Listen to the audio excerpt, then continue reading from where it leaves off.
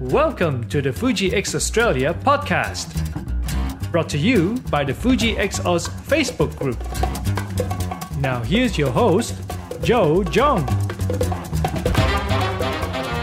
Welcome back, everyone, to the second episode of the Fuji X Oz podcast. As always, I have Ian Tan, our Melbourne admin, with me. Hey Ian, everybody. Hey Joe, how you doing? Good. How's the weekend coming along? Pretty good. School holidays. So it's quiet. I can see people on the group and on forums posting, getting out, doing some shooting. So yeah, I think it's been a good weekend. Yeah, and not to mention, for anyone who drives into work Monday to Fridays, they should find that the roads are a lot more easy and not as congested as during the peak hours. Yes. So that's always good. All right, so our first episode, it was well received, and we've had a number of positive feedbacks about it. We've also had Lee Dipperose from Fujifilm Australia send us a nice kind message, which we'll play for you guys shortly. And so what we're going to do is we're going to start our second episode, and I think we'll probably address the elephant in the room first. So the DigiDirect and our discounts with them, as many of you guys may know, is currently suspended until further notice. So for those who haven't been reading the forums or been active in the group, the discounts that we offer to all our members is currently suspended, and that's due to not just one individual but a number of people not taking the correct behavior or the correct approach and kind of abusing the system and trying to use cheap tactics to try and shave another couple of bucks here and there. So because of that, it's put a lot of stress on the admin team as well as the guys at DigiDirect, and they do a wonderful job in supporting our group, and they've been great supporters since the group ever started. So it's unfortunate that we have to kind of come to this, but I think most groups, as they grow, these kind of things are bound to happen. So just want everyone to know that the admin team and myself, we're currently working on a plan to come up with a new set of guidelines to set the standards and what we expect in terms of discounts and etiquette in using these. But hopefully we'll get to the bottom of this, and we'll have some new plans, and hopefully we'll bring the discounts back. But otherwise, just sit tight, guys. Shouldn't be too far now. But apart from that, there's some crazy deals going on. So if anyone hasn't noticed, Fujifilm finished off their last cashback and have just released another cashback. This time it's $350 off camera bodies. So that is their flagship X-T2 and the X-H1. $350 off the body, guys. I mean, that is the highest I've ever seen when it comes to cashback on a camera body from Fuji. Ian, what do you think of that? Yeah, I think that's a really, really good time to get an X-T2 body or an X-H1 if you've been thinking about it. But the great part about it is that you don't have to think in a hurry. This cashback offer goes all the way till the 16th of January 2019. That's next year, folks, past Christmas. Oh, so you have a lot of time to think about it. You've got a lot of time to consider your options. But from my point of view, the X-T2 and the X-H1, they're great cameras. You will take some excellent photographs with them. They're very capable. If you're considering upgrading from an X-T10 or an X-T1, if you want to come up to something a little more current, the X-T2 or the X-H1, depending on your needs, is a great option to consider right now. Yeah, what do you reckon, Joe? Do you reckon you'll be in there to get a second body for yourself, or a third body maybe? I know you just went down to an X100. Well, the funny thing is, I mean, you can't help but wonder from a strategic point why Fuji has released, a cashback right after another. And everyone knows that in September we have the Photokina, which is usually where all these big, camera companies announce their latest and greatest flagship cameras. So, is this a strategic way for Fuji to say, hey, we're actually trying to offload our stock? Because once the X-T3 comes out, chances are people are going to be lining up for that as opposed to the X-T2 and the X-H1. Don't know whether it is or not. I mean, these are all just speculations, and before, speculations. Certainly from a commercial standpoint, I can see the rationale for it. Obviously, it's always good to get sales moving on your current lines, and if you're going to release something that's going to be your latest and greatest, your flagship, it also makes sense to try and support sales of your second tier and third tier products to keep those sales churning on, because you have stock of those which you need to keep producing and selling. But yeah, regardless of whether you're considering of upgrading to the XT3 when and if it gets announced, sometimes having a backup camera is also a good thing. And I know for myself and in my line of work, having a backup camera is a must. I would never dream of going into a job, particularly something like a wedding, without a backup camera, because you have one chance to get that shot and to make it happen for the bride and groom. If you mess it up and your camera dies and you don't have a backup, it's going to be a terrible day for all parties involved. If the Photokina happens to be the time they announce the XT3, no doubt a lot of us members who are, let's face it, we've all got gas. We're all terribly stricken by it, and we. But that's all thanks to one particular admin member who shall remain nameless. Athol, but but we don't need much encouragement to indulge our gas at all. So if the XT3 comes out, you'll definitely see a lot of people putting their hands up for it and saying, "Take my money, please." Yeah, definitely, and it could even probably see a trend in pre-owned, pre-owned XT2s hit the market, but it'll be very, very difficult to, I guess, go up against a $350 cashback for a brand new one, and let's assume that hopefully by then we'll get a discount with Digiback, and together combined with the $350 cashback, I mean that's a pretty awesome deal. Very compelling. Yeah. So, and then on top of that, if later down the track, you get all these eBay 20% offs, and I mean the deals that just keep coming. And I think as a consumer, we're kind of spoiled for choice nowadays. If you guys are thinking for an upgrade, a second body, or even a big upgrade from say an XT10, definitely make the most of this. But don't rush into it. If you're kind of on the fence about, hey, let's maybe wait it out and see whether the XT3 is around the corner. September's not that far off, and don't forget this cashback goes all the way up until mid-January, as Ian said. So you have ample time to do the research to see whether a second body or an upgrade is worth it for you guys. So yeah, anyway, we'll finish off that, and we're going to take a quick break. We're going to come back. You that quick message we got from Lee. Yeah, we're going to play that quick message from Lee, and then we're going to get into our next segment, which we're going to talk about this much rumored 8-16 and the 200mm lens from Fujifilm. Yum. All right, so we'll take a quick break, and hopefully you can join us for that segment. Hey ladies and gents, it's Lee here from Fujifilm Australia. I just wanted to say congratulations to everyone involved at Fuji XOZ for their new podcast and awesome website. I just want to encourage you all to continue using your Fujifilm cameras, and if you ever get stuck, drop a post in the Fujifilm XOZ Facebook community, and Fujifilm Australia will see it and will be glad to assist. We're here to support you guys in what you do, and we're really looking forward to catching up at one of your Fuji XOZ events down the track, and also check out our Facebook page at Fujifilm X Series AU to check out some of the events that we have coming up, because we've got people with cameras coming up in September in Melbourne and Sydney, so be sure to check that out, and I'm sure Fuji XOZ will be involved, so hit up Joe for more details in the coming months. Look forward to listening to more in the future. See you soon. Welcome back, guys. So, as discussed, we're now going to talk about the rumors that's been spreading around, and it's the 8-16mm and the 200mm Fuji lenses. So it's not something that I usually like to talk about, and when it comes to rumors, with speculations and as with everything around the whole rumor mill, you have to take it as a grain of salt. But it's very hard to ignore these two lenses. I mean, there's been so much noise in the past couple of months, and I remember it was like last year or the year before, when these two lenses kind of just popped up on the interwebs, and people just went crazy over it. It wasn't even around. Like, who would have thought that they'll make like an 8-16 wide and a 200mm? And now, fast forward a couple of years down the track, and it's starting to sound like it's going to happen. So we thought, well, might as well talk about it Because I know that we created a post a while ago, didn't we, Ian, Yes. to kind of see what people's ideal wide-angle lens would be.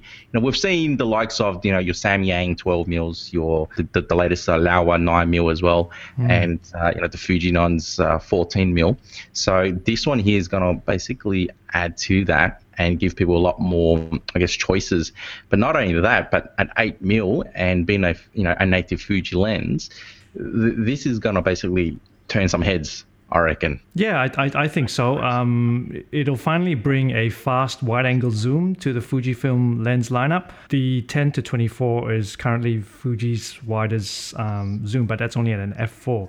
So with this one, an f2.8, it'll bring hopefully what will be the widest rectilinear lens available to Fujifilm shooters, wider than the Laowa 9mm, which is currently the widest that you can get, short of a fisheye. And being a native Fujifilm lens, it should have autofocus. It should pass through all the EXIF metadata to your image files. It looks like a really interesting lens. I think one of the biggest discussion points for me anyway is something that was lacking on the Fuji's 10-24, which was weather sealing.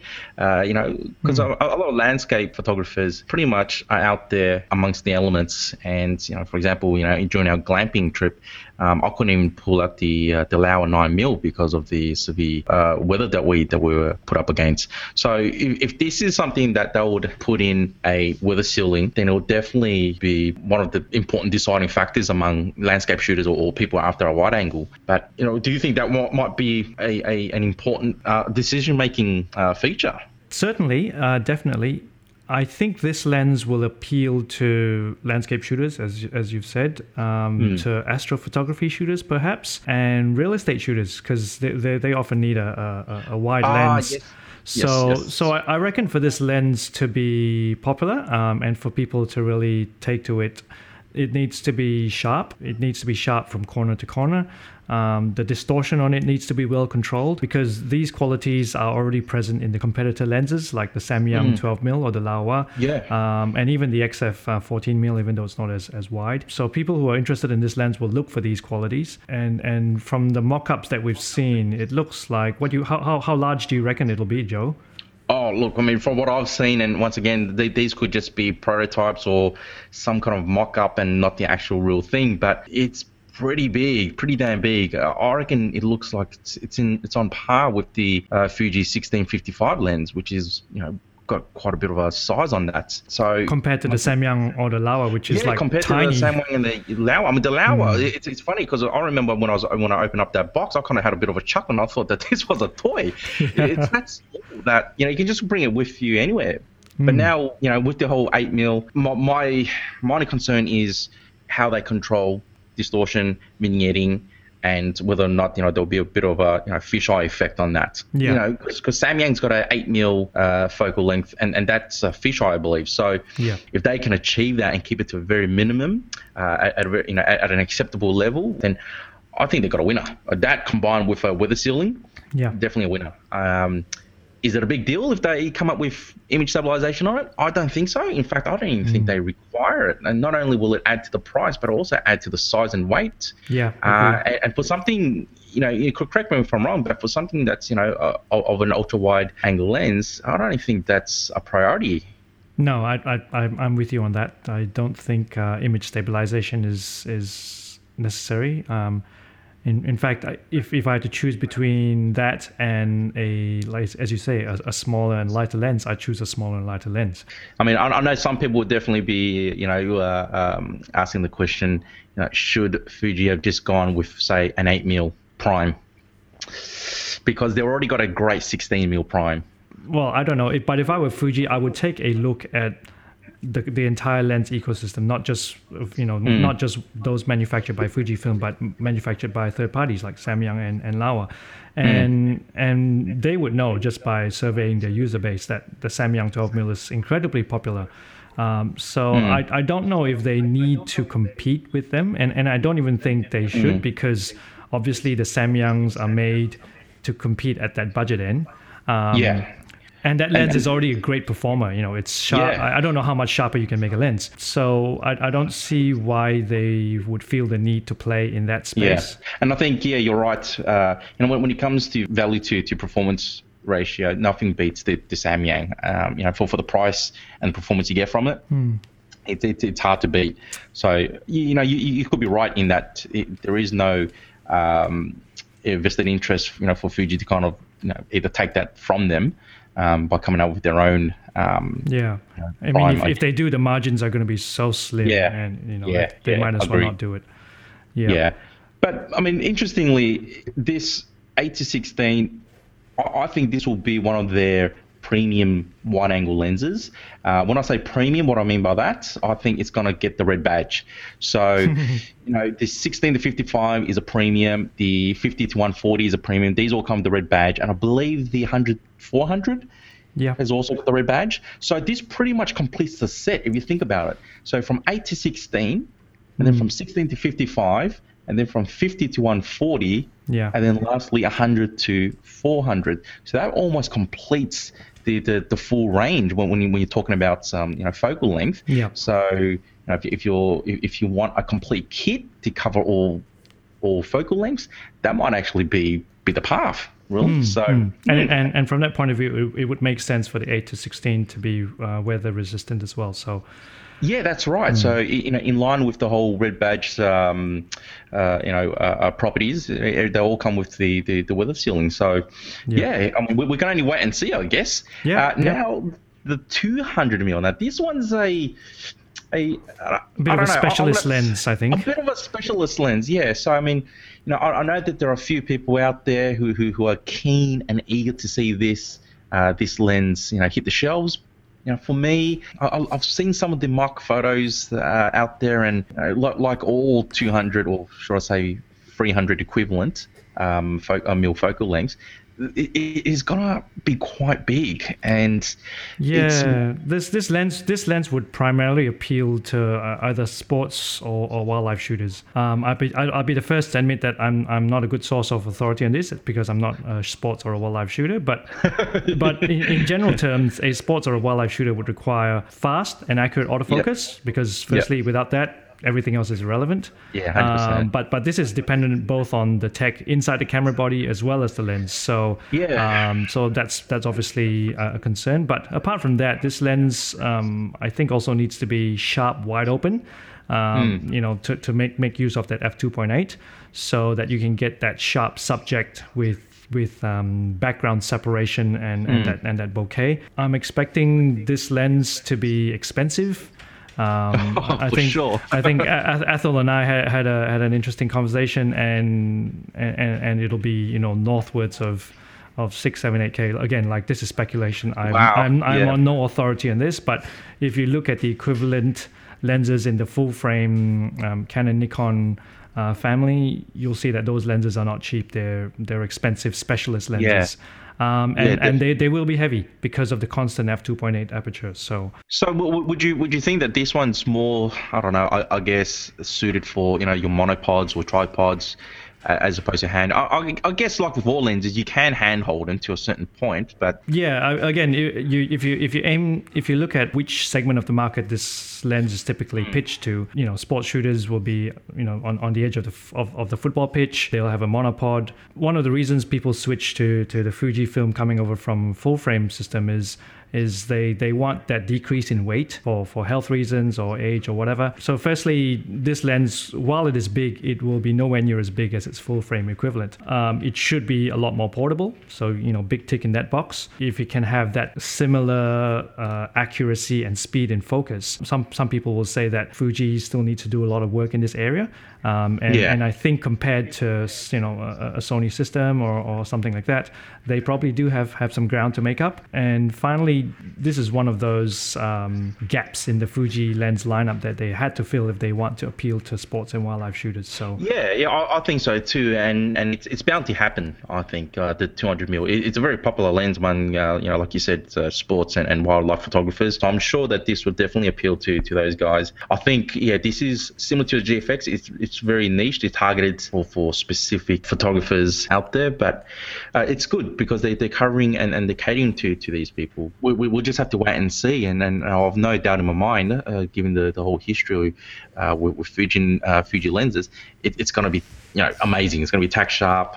It'll be interesting to see what happens in the next couple of months in this space. So if you guys are keen on any of these two lenses, happy for you guys to post some some of your own comments, things that you may have found on the internet, post them on our group chat, post them on our forums, and just kind of share some of your knowledge in that space. Cool. We're going to come back and talk about this video event that you have lined up, Ian. So awesome. We'll have a quick break again, and we'll come back. Next segment, we're going to talk about a new and exciting event that Ian has planned.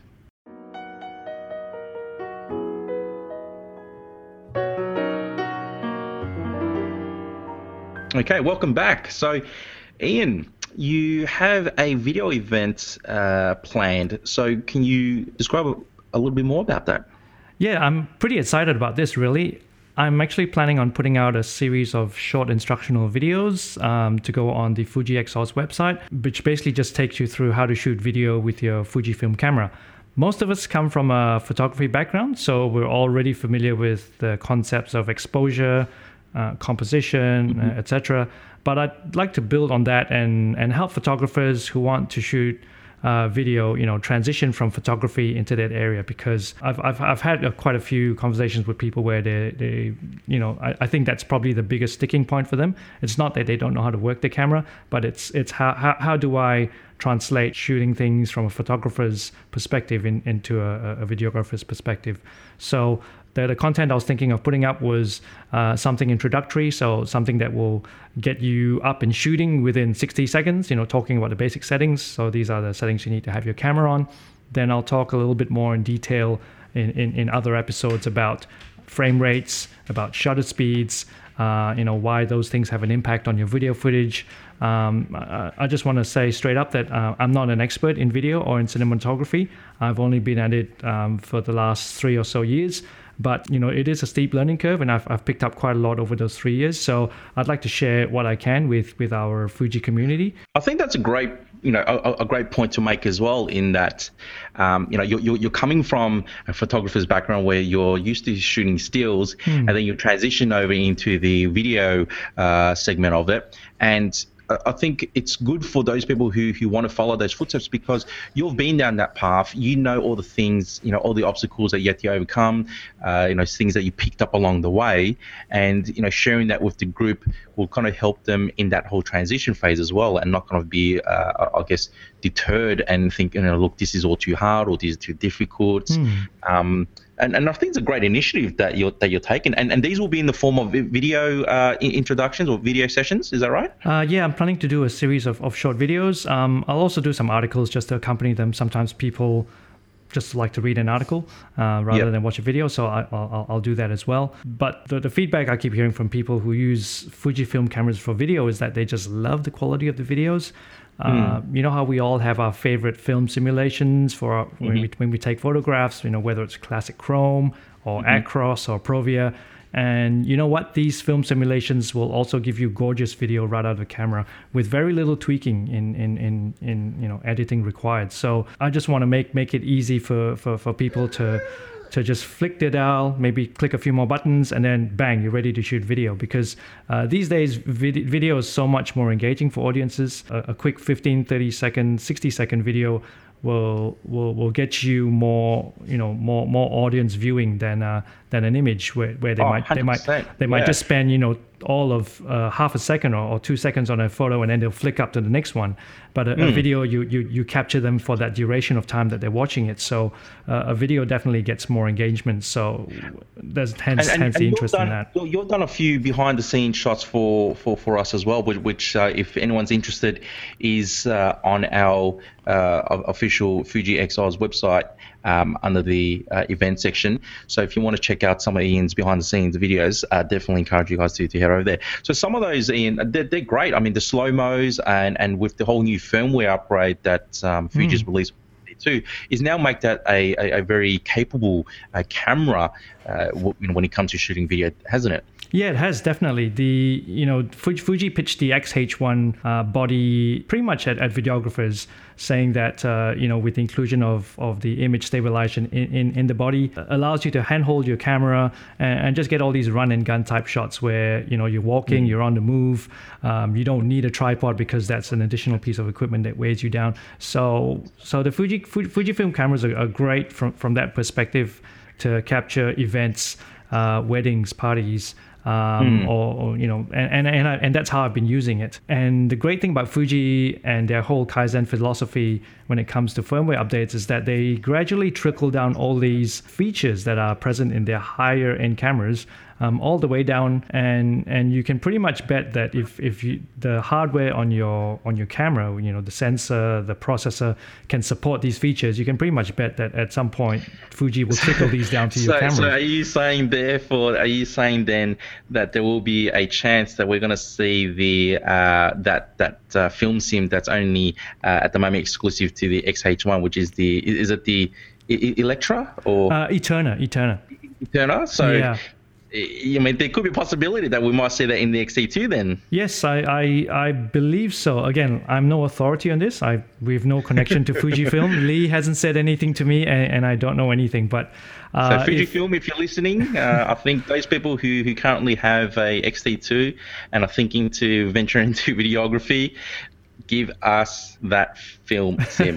Well, I mean, they did that with Acros, right? I mean, when they first released, they did that with Classic Chrome. Do you remember when they first released the graphite version of the XT1 or something like that? Yes, I had that, yep. Yeah, Classic Chrome was just on that. It wasn't available in the black version of the XT1 or XT2. I can't remember which iteration it was. But then in the next firmware update, they made that Classic Chrome available to pretty much all the bodies, and now it's in everything. So I think they will keep it exclusive to the XH1 for a certain period, and then slowly they'll trickle it down. I mean, that's they've done that for most of the key features of video anyway, like with the 120 FPS slow motion stuff, they've trickled it down.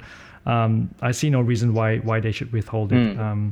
So with that 120 frames per second, if, for someone who's just interested in shooting, those kind of slow-mos, in the video, would you then therefore say that the image stabilization, the in-body image stabilization, it doesn't really have a big part to play then if you're shooting everything in slow-mo, right?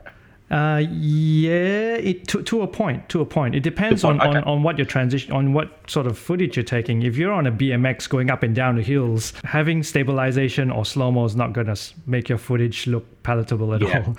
Your audience is going to be throwing up all over the place. But the other shortcoming that you have to remember with slow motion is that it doesn't capture any audio. So there's no sound. Okay. So your decision as to whether you want to capture everything in slow motion. It looks pretty when done artistically and tastefully, but then you got to supplement the audio with a backing track, music or something like that. So again, it's neither here nor there. It depends on what you want to do with your video and what the end result is that you want to achieve. The in-body stabilization is not a cure-all for all sorts of shake.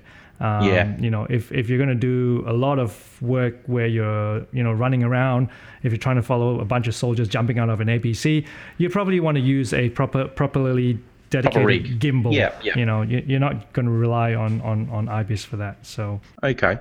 And for listeners who are interested in this, in this whole video introduction into video, when can they expect that the first series Well, this coming Saturday, I'm actually hosting a video meetup here in Melbourne, and one of the ideas I was sort of playing around with, and I sort of decided on, was that instead of just doing a meetup where I'd say, hey, this is how you shoot these are the settings that you need to put your camera on. Why don't you just go out and shoot something pretty for half an hour and come back and show me, which can work. But I thought, hey, you know what? Let's draw on the creativity and the goodwill that's out there in the Fuji community. Come together. Let's actually put it to a specific purpose, and let's achieve something. So for this particular event, I want to get people working together so that we can put together this first video on how to shoot video on your Fujifilm cameras. So we're doing a video about how to shoot a video. Okay, so it's almost like a little, homework where they take what they've learnt and then they go and shoot a little snippet. I'm planning to have a storyboard all thought out. And then when we meet on that day, I'm going to take them through how to set the cameras to shoot the video, and then I'll actually assign tasks and roles and say, all right, the two of you pair up. I want you to shoot this scene, and then the two more people pair up and shoot this other scene, and then at the end of the day, everyone come back. I'll copy their footage from the SD cards into my computer. I'll edit it and I'll put it together into a video, and of course I'll credit properly, whoever shot what segment. And then we can have a video that is shot by the community. That's actually a great idea. A video by the community for the community, I guess. Exactly. As opposed to always just seeing, just the one person's, perspective on it. So I think that's a great initiative on that one. So really eager to see how that plays out. So just another reminder for those who just joined us. So there's going to be an event next Saturday here in Melbourne. So unfortunately, Ian being based in Melbourne and all, this event is just for the Melbourne members anyway, for now. So eventually we're going to hopefully expand this out to some of the other major cities. Yeah. But we're just focusing on the Melbourne for now. Yep. So I'm for those of you who are in the other states who want to get involved, I have been thinking a lot about you guys. I haven't just said, hey, I'm just going to do this for myself and for Melbourne. And part of the reason for doing these videos is so that the knowledge is captured and transferable. And so hopefully I can work with some of the other admins and reps and get them skilled up, or even maybe someone from the community in those states who want to put their hand up and say, hey, I want to take this, I want to run with it, and I want to see how many people I can get to shoot video on their Fujifilm cameras. If that's the case, reach out to us, drop us a message, drop us a line, an email, and we'll definitely try and get things happening for you. 100%. So for all you video shooters out there, and I know some we do have some great talents in the community, because I have seen some of the videos that they've posted. So if you guys are keen or interested in helping Ian and participate in getting this sort of for your local area or major city, reach out to us, and you can either just flick Ian Turn a direct PM. You can also send us an email to fujixoz@gmail.com, and just introduce yourself and say that you want to be a part of it. Fantastic. Cool. Excellent. All right. Look, I did promise that we're going to try and keep, all our future episodes short. So that's all we have time for today, guys. Once again, thank you for tuning in. It's been well received, and we hope to bring out more of these episodes, continually, bring these out, bring in more content, discussions around the forums, bring them forward. And, if you guys have any discussion points you guys would like us to cover, any topics, please send us an email, flick us a PM. And also, if you're tuning in, on your mobile devices, highly encourage you guys to download the Anchor.fm app. It's available on both Android and Apple iOS. And one of the great features of that is the ability to record a voice message, which you guys would have probably heard Lee Diprose and his message at the start of this session.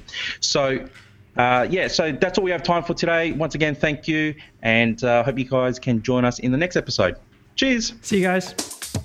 If you're looking for an active, friendly Fuji community in Australia, come and check us out at FujiXoz on Facebook, or visit our website at www.fujixoz.com. fujifilms.com.au.